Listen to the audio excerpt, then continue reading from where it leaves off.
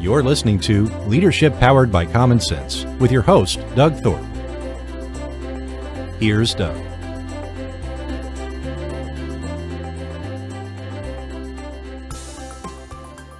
Well, hello again, everyone. This is Doug Thorpe, and you're listening to Leadership Powered by Common Sense. We're the show where we try to help you as a business leader or owner figure out ways to solve problems around you and help elevate and inspire your team to take it to the next level, whatever that may be. So whether you're small business or large corporate, doesn't matter. Leadership is leadership, and we love talking about it. Today, I've asked my guest to join us. His name is Jay Jamrog, and Jay is a longtime futurist. When we were in the green room, Jay was sharing with me that for his whole career of being a futurist, it's hard to be that right now with so many things that are going on in the world. And I will certainly let you elaborate on that, Jay, as we get going. But first, welcome to the show. Thank you. Appreciate it. So tell us a little bit, let's go backstory quickly. What does it mean to be a futurist? And tell everybody how long you've been doing that. Yeah, so I sort of stumbled into it in grad school when I started my first business, and it was all around strategic workforce planning. My mentor was George Odeon, who was the MBO, father of MBO, along with Peter Drucker. And so he helped me start my first company. It was a non-for-profit academic-based think tank looking at the future. We called it environmental scanning.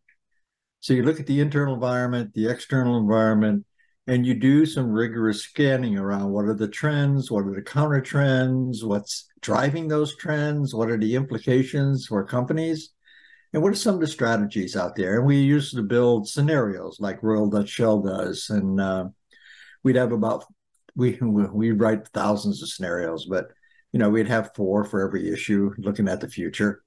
And you mentioned, Doug, that today is probably the worst time in my career about looking into the future because, frankly, there are so many short-term unresolved issues. We don't know how they're going to turn out, that it makes it very hard to look 5, 10 years out and be a futurist. So hopefully I won't be put on the carpet to predict 5 years out, but I'll be glad to try.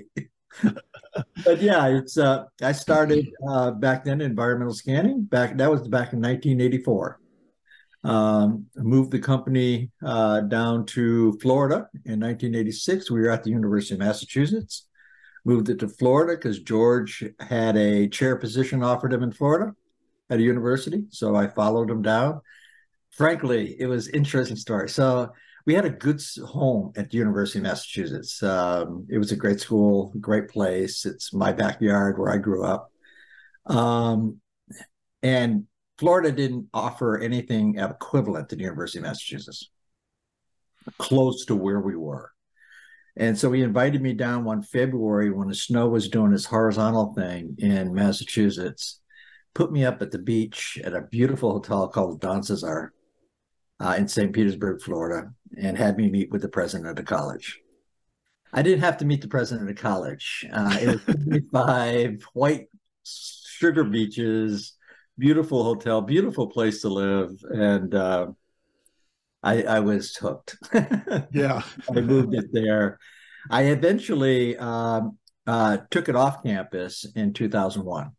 We were doing some very good research around organizational effectiveness and what is the current, key performance indicators that looked at the people part of the organization that could predict performance in the future. And we were finding some really cool stuff. And so I took it off campus looking for funding. The first thing I heard was, not you, Jay. You have a good company, you have a good model, but they're not going to invest in you. In fact, one investor said flat out no. And I said, why? And he said, they want somebody, if they're going to give $10 million to you, they want somebody who's going to run the company with a track record of success. And frankly, you're holding on by a shoestring. It was a mom and pop academic based thing. And he was right. I hated running the company. I really did. I love research, but I hated running the company. So I met Kevin Oakes, in Toronto. Come to find out, we were both grew up in the same neighborhood in Western Massachusetts. He grew up in South Deerfield. I grew up in Turners Falls and worked on the same pickle farm, the same tobacco farm. I'm older than he is, but he has a track record. He founded Click to Learn, merged it with Docent. That became Sum Total Systems. So he has a great track record. And so we partnered to form I4CP. The other company was called HRI, the Human Resource Institute. And we folded that into I4CP. Kevin became the CEO, of course. I said, thank you, Jesus. And he's grown the company tremendously. We've been on the Inc.'s private company fastest growing list 7 times. We're also listed in the top 20 remote best companies to work for remote work. So he's a great CEO. We have a great culture, and we're growing extremely fast. So let's talk about the company itself and what are you doing for other companies? Are you still in that workforce optimization space? And sure, our mission is to discover and advance the next practices in human capital. So yes, there's best practices out there, but we want to help our members think about the future and creating a best practice and a next practice that will give them a competitive advantage. So we're a member-driven research organization. We do both qualitative and quantitative research. So we have a great research arm. We do very rigorous research, Doug. We look at what is it that's going to drive market performance. And we define market performance so that companies over the last 5 years with customer satisfaction, revenue growth, profitability, and customer satisfaction and profitability. Those 4 things become a multivariate dependent variable in every one of our studies. The top quartile in all 4 of those categories, we call them high-performing organizations, and we compare them to the bottom quartile.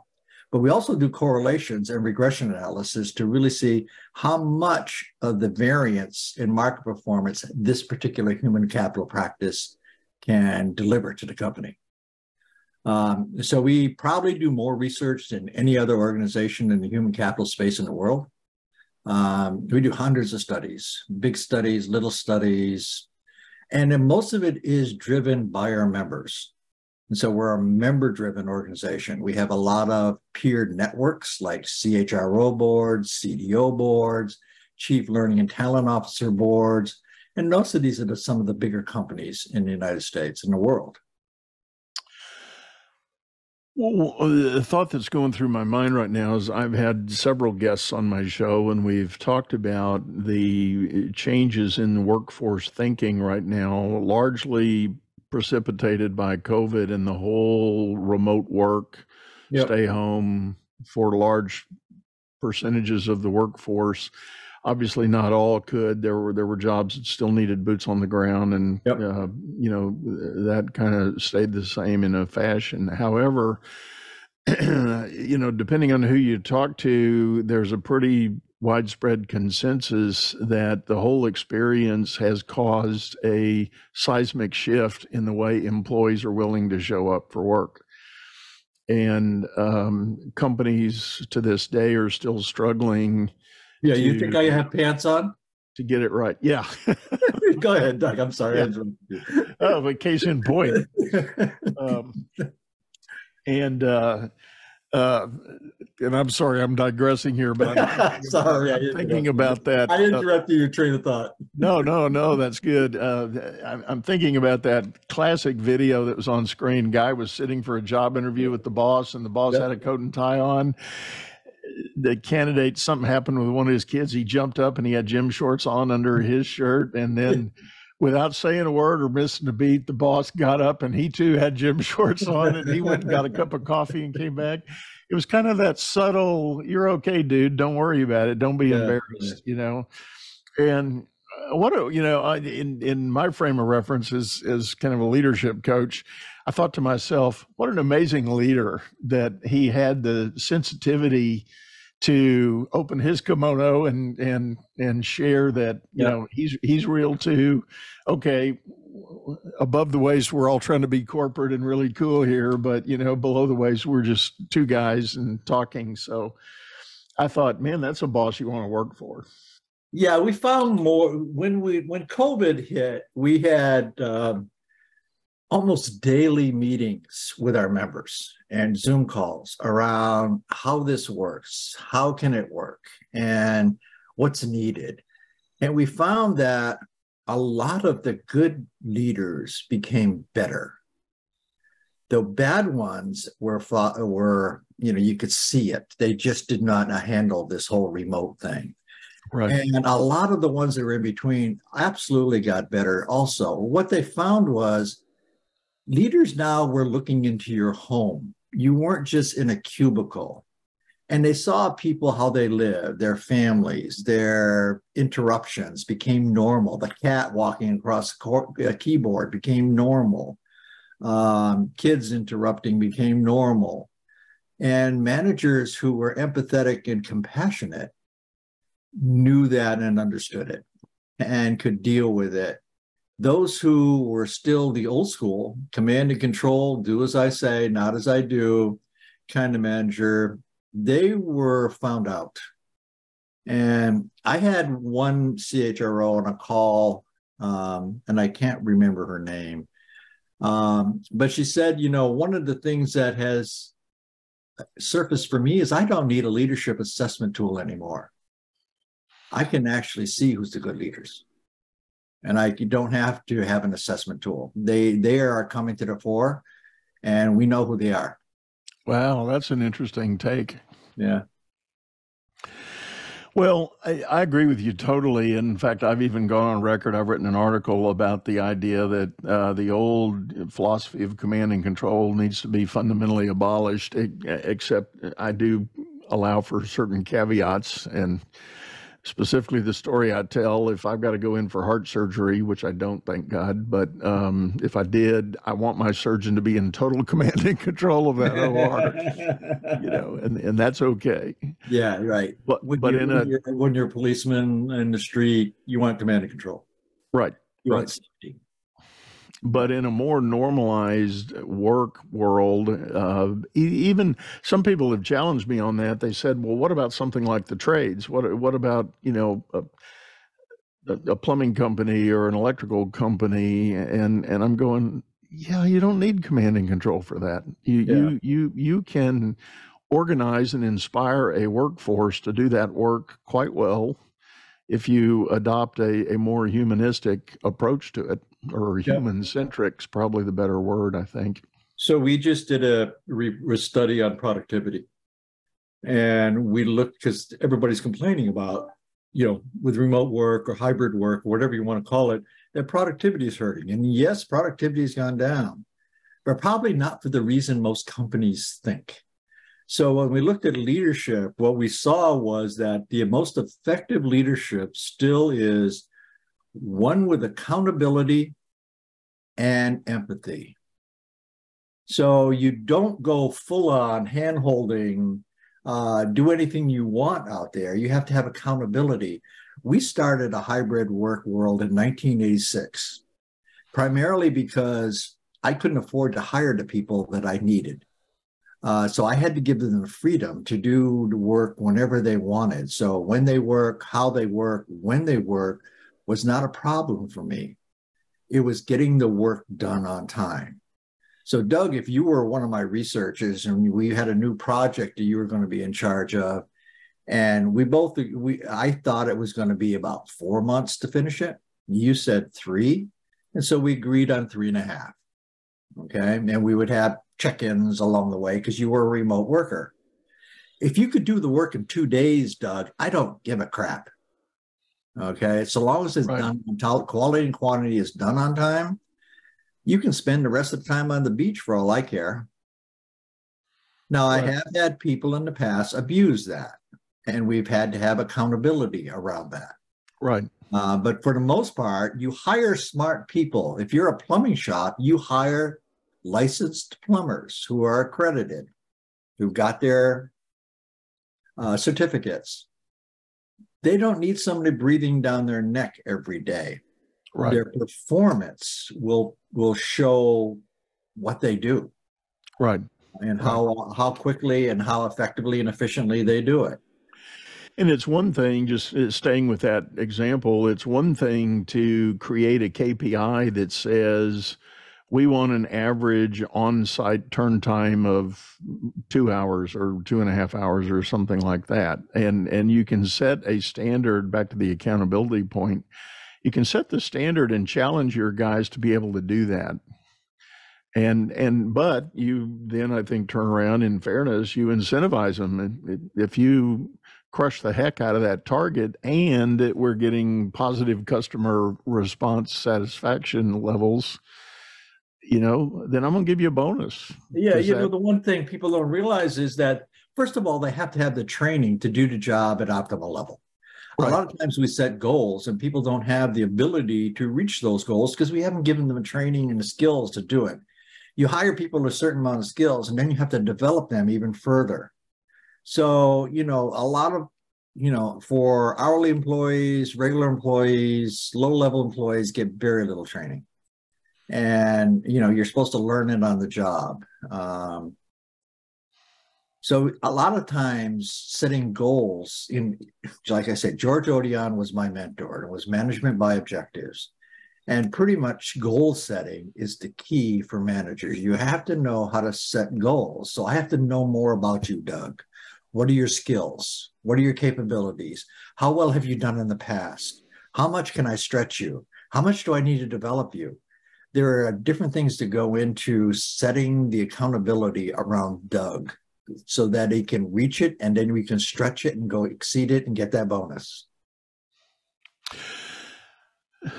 So I'm trying to think how to word my next question. Where I'd like to go is the idea you mentioned doing studies on employee performance and optimized performance.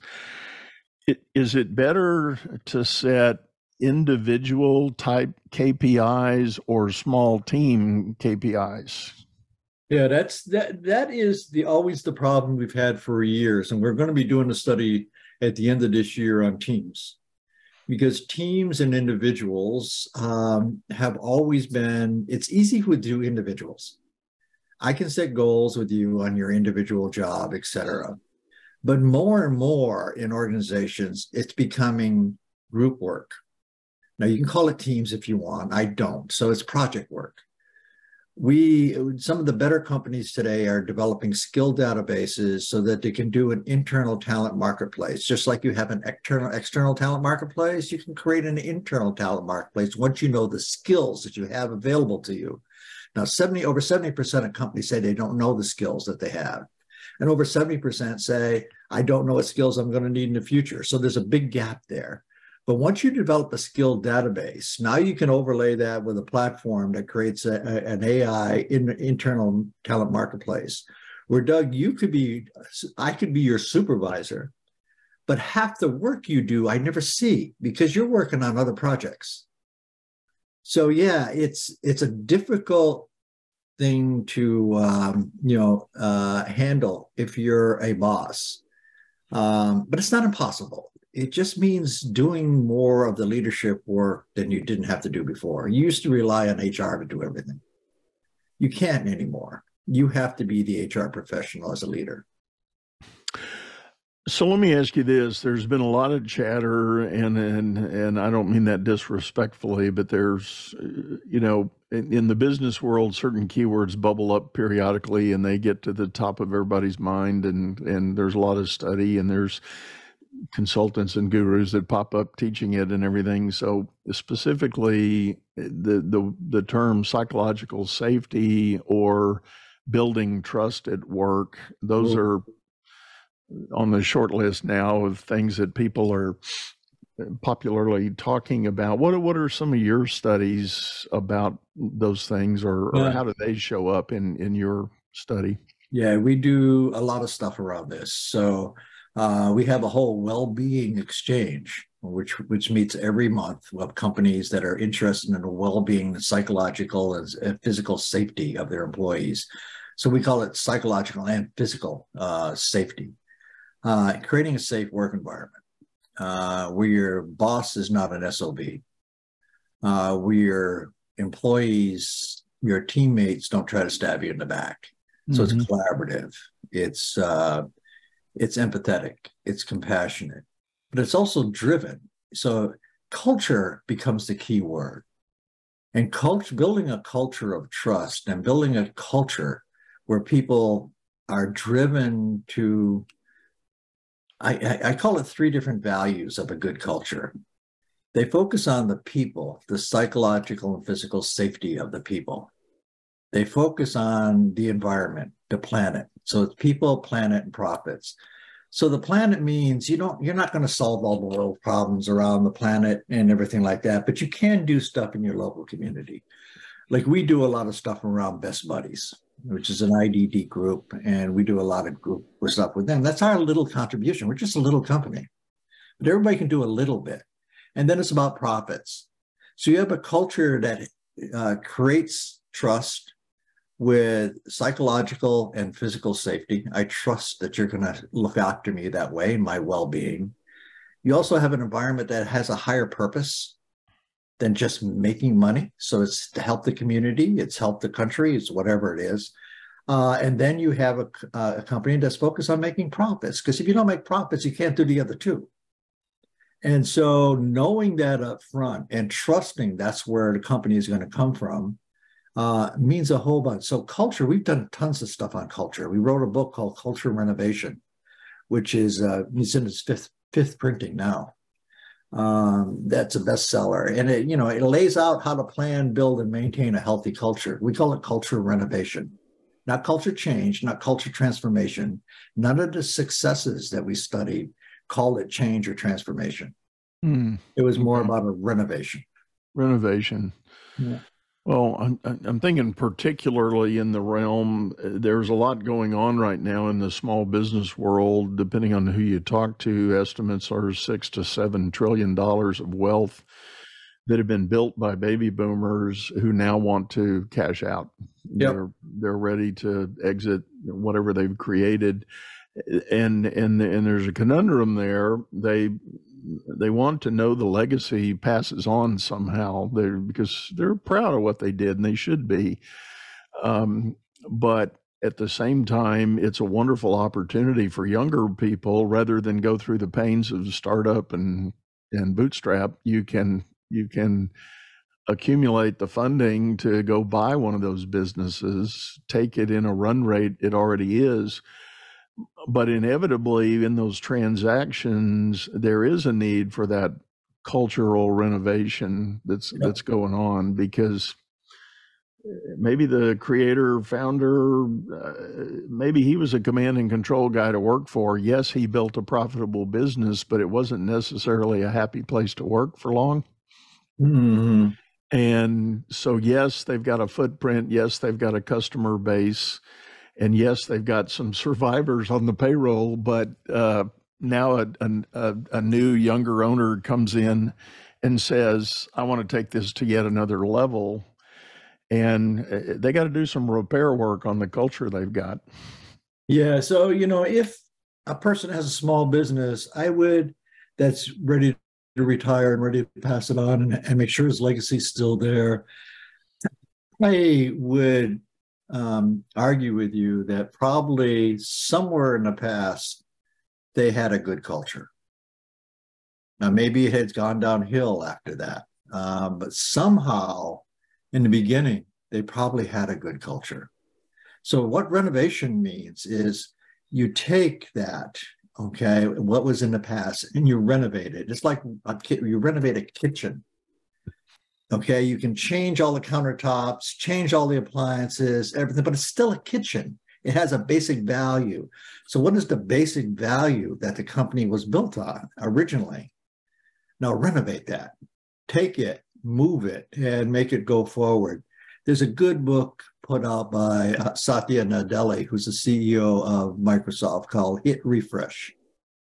When he became the CEO, that's the book he wrote. And if you want to see something that really happened extraordinarily well, was the culture renovation at Microsoft. He took way in the past, because he was a Microsoft alum. He knew what it was like to work for Bill Gates in the beginning. and how it had changed with Ballmer and the rest of them. Not that Ballmer was a bad person, but he had different focus than the original Microsoft. So he wanted to take it back to the original Microsoft and hit refresh and become a learn-it-all organization, not a know-it-all organization. So yeah, you can do it. And when the new person comes in, their primary goal, if they're looking to build it in the future, is do a little history on the company. How did it start? What was the culture when it started? Talk to some of the old timers, if they're still there. Why did they come there and why did they stay? Why did people leave? Do some exit interviews to find out why they left, and then do your work. And you can read the culture renovation book, and it'll give you 18 steps to do it. I love that. How to plan, build, and maintain. And I really like that idea, and I think that is so applicable, and definitely the opportunity that does exist. And I do agree with you now that I think about it. Inevitably, for the company to grow to a certain level, and what makes these particular businesses appealing for buyers is that they've got a sustainable cash flow, they've got a history, they've got a track record. They may be up in the multi-million-dollar EBITDA range, but yet still owned by one guy or lady. Yeah. And so there's definitely juice there. It's a matter of capturing that lightning in a new bottle and moving forward with it. And so culture definitely is a big part of that. And when you talk about leadership and whether leaders succeed or fail, a lot of times it's not on the development they had, it's in the culture they live in. So if you can go to the best classes in the world, there's nothing wrong with Harvard, Michigan, the rest of these executive education programs. The problem is they learn all kinds of neat stuff at these executive ed programs, and they come back to a culture that doesn't reward or recognize that kind of stuff. They're still based in the old way, and they'll revert back to the old way because the environment will tell them what to do and not do. And if the environment hasn't changed, all the development of the world doesn't mean anything. A number of years ago, I worked on a pretty large scale executive coaching assignment that had a number there. I think it was something like 35 coaches were involved and hundreds of upper managers. The CEO had embarked on a mission to change culture. And he said, we're a 100-year-old company, but our culture is not conducive to attracting and retaining the modern workforce. We need to make a change. And he had done a lot of studies, and there was a lot of background that came together. I don't know who he got input from the outside, but it was good. The design of where they wanted to go, I think, was really good. And speaking totally as a leadership development guy, I agreed with the vision they had mapped out. But I immediately cautioned them. I said, the problem is you've defined a leadership framework here, but we have a fundamental failure to communicate. What do these words mean to people? You've got to go dig into the layers of the organization and have a discussion about the personal buy-in for what those words really mean as leaders. Yeah. And no, go ahead. No, finish. Well, what I was going to say was, so we did all that work, and that's a lot of what the coaches were doing, and we really came out on the other side with a pretty good launch pad of making this change begin to happen. And a quick example of one of the values that they wanted to adjust, they had a legacy of looking at a new opportunity in the market and doing research and analysis to get to a so-called 100% certainty answer on which way they wanted to go. Well, guess what? 80% of that content could happen instantly, but the extra 20% to get you to 100 could have taken months to explore, and the opportunity was gone. Right. So they knew they were missing opportunities. But nonetheless, people had been evaluated on the ability to come up with that 100% certainty.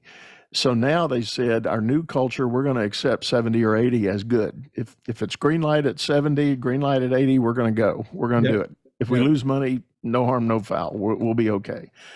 So for 364 days, they did that. And on 365, when they did evaluations, they went back to the old legacy system, which was a forced place ranking. And you got tagged if you were on a 10-person team, all 10 had to be ranked. Somebody was at the top of the heap, somebody was slot number 10. And why? They used sadly, some managers use the 70, 80% as the criteria for why they put somebody at number 10 on the list, not number 1. And what did that do to 364 days of experience? Flush down the toilet. Wow. On 366, they had to start over with their culture change. Yeah. Wow. That's a good story, but it's a sad story because it didn't have to be that way. Well, they did. That was one element of their environment and their culture they had not focused on. And they did quickly move to abolish that and revamp the whole rating process to be able to more accurately reflect good and acceptable performance in the 70, 80% certainty range. Yeah. So, yeah, it's interesting that, taking that risk and only letting it go for a year, culture is something, and trust goes along with this. It's very hard to build. Right. It's very easy to break. So when you look at it, sounds like this company did not have everybody on board. And when the senior leadership team and the CEO has one message, one playbook, the rest of the people have to follow along and have to be measured and rewarded on how well they're following along. If not, leave. It's not a culture that you want to be in, that's fine. I'll help you leave. Right. The CEO and executive team and any culture renovation has to be on the same page. Right. And has to go forward that way. And everything, communication has to be around that. The communication is key. If you look at a company, a quick story. This culture study, I was in charge of the research. We got about 8,000 companies to respond to our study, which was quite a bit. So we had a big database, which made me very happy. But I went into the study very cynical. I love culture. I love looking at culture. I love looking at societies and their cultures. And it's just something I love. One thing I know, though, is in a culture in a large organization, even a small one, there are many tribes within cultures that have their own culture. HR has a different culture than engineering or sales. It's a given. They have their own language and secret handshakes. The culture at the top is not the culture at the bottom. That's in between, it's different. The culture in the Boston office is not the same as the culture in the LA office or the Tokyo office or the Paris office. They're different. So what we saw with the companies that were successful, out of those 8,000 companies, only about 15% said they had been successful with the culture. So it was only 15%. But what I saw with the data, there were certain things every one of those 15% did, and it was consistent across the thing. They very definitely they didn't try to change all the subcultures, all the tribes within it. What they wanted to do is all those subcultures and all those tribes believe in a few things that we want to accomplish in this company.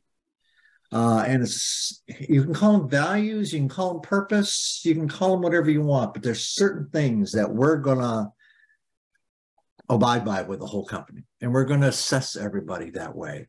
The whole senior executive team has to be on board. Everybody has to message it and it has to go over and over and over again. All the HR practices, including leadership development, have to be aligned. They have to sing the same message. And if you're not singing that same message, the old stuff comes back. And let's go back to the old way, the good old days. I mean, this isn't working. So everybody's got to be on board. If you're not on board, find another job. Right. And that's okay. Right.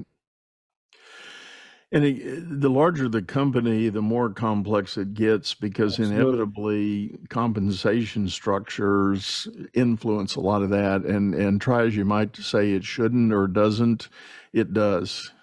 And if I can think of companies where division heads, a huge part of their year-end compensation is a bonus based on performance of that division. So it becomes a knife fight for resources and opportunities and even market share and you're competing with the guy in the division right next door. It's like, no, you're competing with the world. You don't want to compete with your peer in the company. But the comp Absolutely. plan the comp plan makes it so. Well, a lot of things in HR makes it so. Look at high potentials. That's a big competition pin for that one job that everybody's looking for, and it's a recipe for disappointment. So I once did a survey and asked people, do you call your high potentials something other than hypos? And two people wrote back, yeah, we call them popos, passed over and pissed off. It's a remarkable thing that we want collaboration. We want people to work together. We want innovation. We want creativity. We want people to collaborate. But we build in systems where they fight each other over bonuses, over incentives, over promotions. Right. Who gets to do what projects do you want to work on? Are you assigned to a losing division, or are you assigned to a winning division? It's a whole political game that's played. I was in academia, so it's not like politics in academia, but it is a political game in a lot of ways too. So you have to build a culture where people want to work together. Right. I think we've done a good job here in our company, and I know many companies that do a very good job at this. And you don't have to have the acrimony, the fighting, the backstabbing. It's not necessary. Right. Right. Well, it is a big challenge. Well, let me ask you this as we kind of get near the end of our time together. I'll give you grace. Long-term forecasts are a little bit out the window with the immediate challenges of the world. But what are some of the more prevalent predictions that you're sharing with client companies right now about workforce future? Yeah, the future of workplace and workforce. I talk a lot about this. One is culture is actually going to become more important. And we've seen it over and over again that companies with a toxic culture lose people, lose profits, et cetera. And too many companies are toxic or somewhat toxic. I couldn't say fully toxic, but toxicity is accountable for about 10.4 times more influence on turnover than compensation is. So having a toxic culture is killing companies, especially when you have an environment where the labor force has been inverted. For decades, there's always been more people unemployed than there were jobs available, even though we were growing. Now we have the lowest unemployment we've had in decades, the fastest job growth we've had in decades. So there are more job openings than there are unemployed. And even the unemployed probably don't have the skills. So we've got a thing where the employees have the upper hand in the labor market today. Look at what unions are doing. So they finally feel they have some power. Employees have power too over when I work, how I work, and where I work. Now, everybody's a little bit different. So this hybrid kind of environment, some people want to come to work every day. Mm-hmm. Most of these are young people. They're single. They want to socialize. We are human beings. We are social animals. We do like we're tribal by nature. Correct. There's some people like me. I have never gone to an office, and I have no inkling whatsoever going to the office in the future. I got to say, I've never had a boss, and I don't want to have a boss in the future. But that's me, and everybody's a little different. So we're going to be struggling with this as CEOs are losing money on their rented space that they're paying for that nobody comes into. The Chamber of Commerce is beating on companies to have them come back into the city and come back into the towns because the small businesses are hurting because the employees aren't going out to lunch and they're not going out after work together because there's fewer of them left. So there's a lot of pressure on companies to bring people back to work. Making excuses like productivity, innovation, and culture to do this is stupid because it doesn't show in any of the data.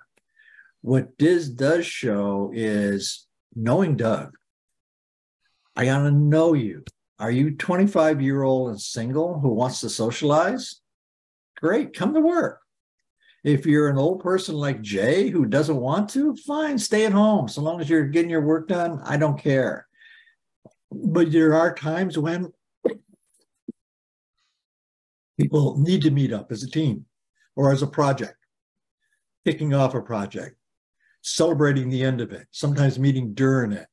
These are reasons why that people understand.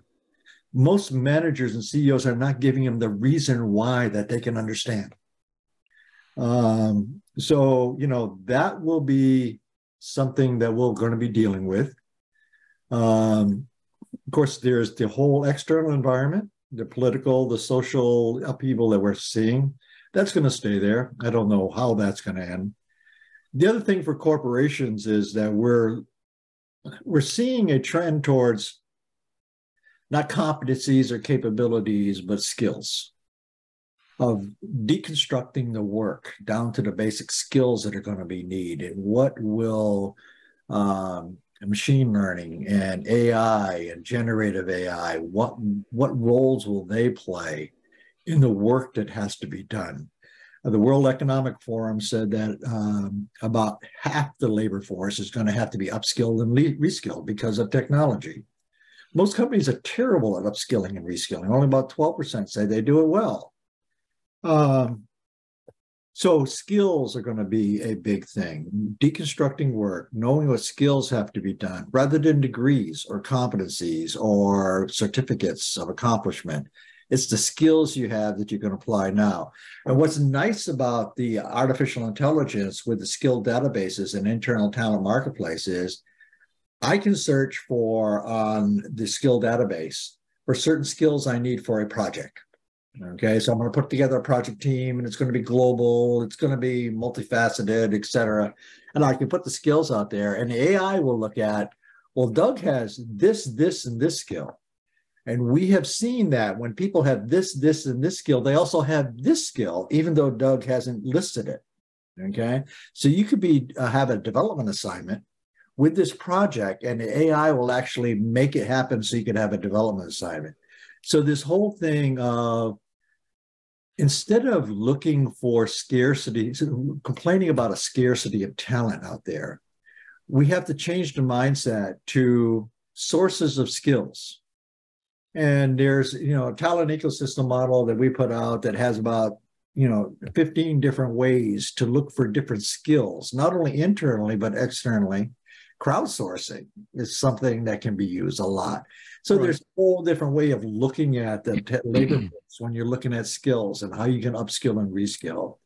So that's going to continue. I think it's a huge issue, along with the flexibility issue is going to be key. So those are just a couple of things I see. I'm working with a company right now that has demonstrated to me one of the most advanced attitudes about workforce and building a culture. A huge part of the work team is essentially contract 1099 type. It's more like sort of that crowdsourcing labor thing. But it is the idea they've gone to market to look for very specific skills that they've identified that they want to bring into the mix of what they want to do. And the interesting thing is, on the one hand, from a pure legal standpoint, because the majority of the people are 1099, at least by U.S. law, you can't dictate hours, you can't dictate protocols. You can set deadlines. You can say, I need like you were speaking of earlier, you can set a deadline. I need this delivered by Friday. Okay. Well, as a 1099, I get to pick when I want to do that work, and as long as I hit that deadline.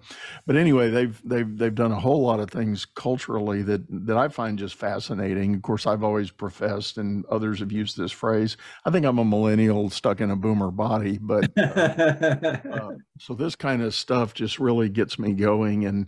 And I mean, people show up on our Zoom call. Everything's virtual, and people show up on our Teams calls and Zoom calls, in all manner of garb and hair, and some look like they just got out of bed, some just got out of the shower, but Some just nobody came home from the judges. bar.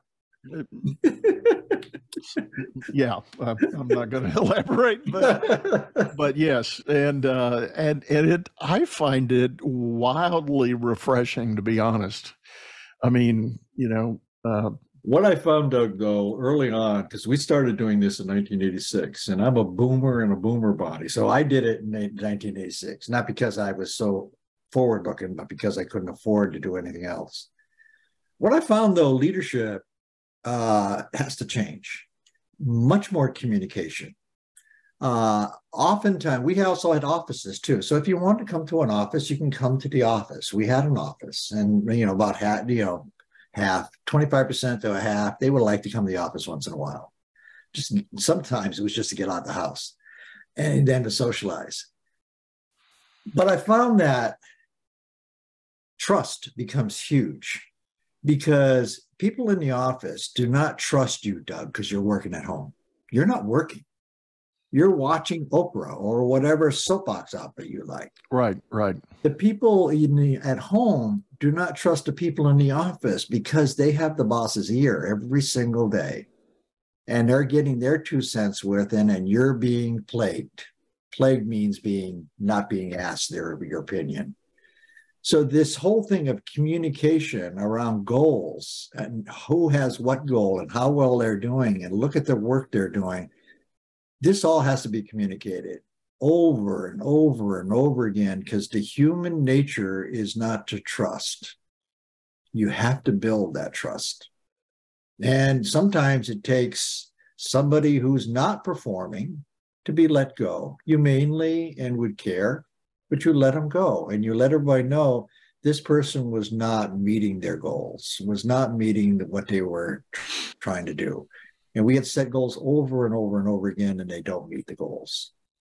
So yeah, it's a lot of communication. Leadership becomes key. I agree totally.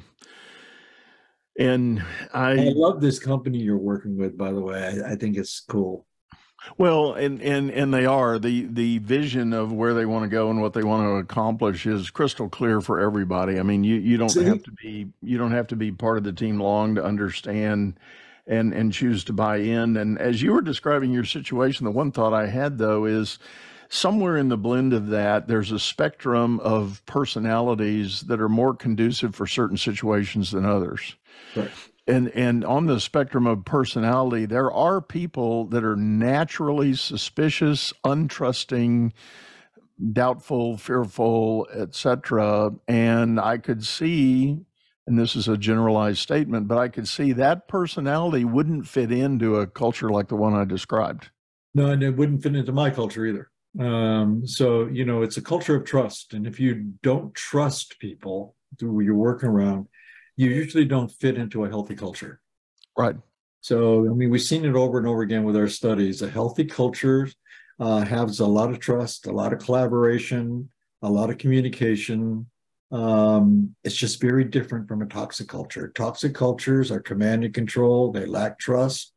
They don't, I don't understand some of these CEOs. Well, I do understand because they're under a crunch from their board and the Chamber of Commerce of requiring everybody to come back to the office right away. I understand where they're coming from a business point of view, but from the human point of view, that's not going to work. Right. Well, and back to your point of all the travails in the world today, I know of one company based in Atlanta that they sent everybody home during the pandemic, and then when everything lifted and felt safe, they dictated everybody come back, but they overlooked the fact that in downtown Atlanta during that period, the daytime crime had gone through the roof. So incidents of mugging and being accosted and all that had skyrocketed, and employees said, I'm not parking my car in the garage. I can't even make it to the front door without a high risk of being attacked, literally attacked.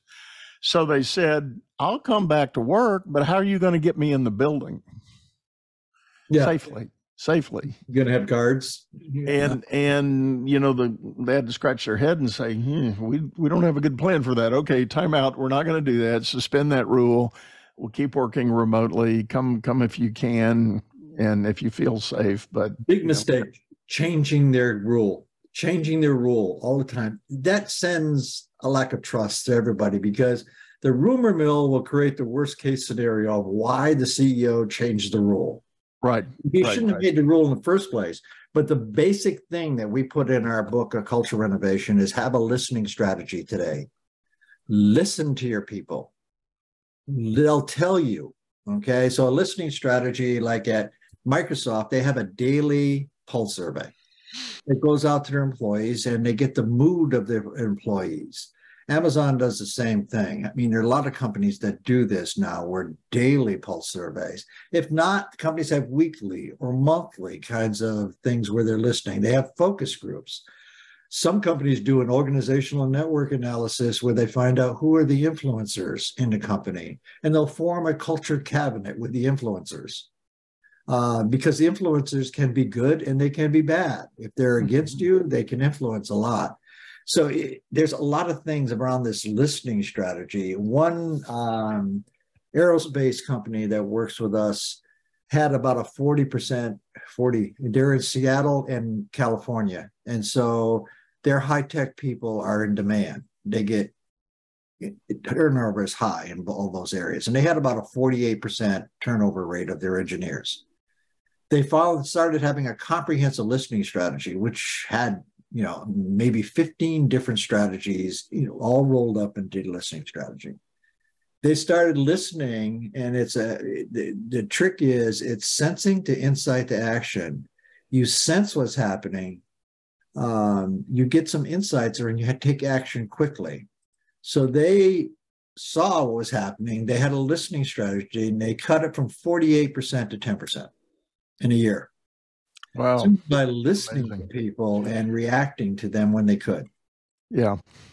Well, Jay, our time's about up. This has been great. I feel like we're probably going to have to do a second edition of this and continue the discussion. This has been awesome.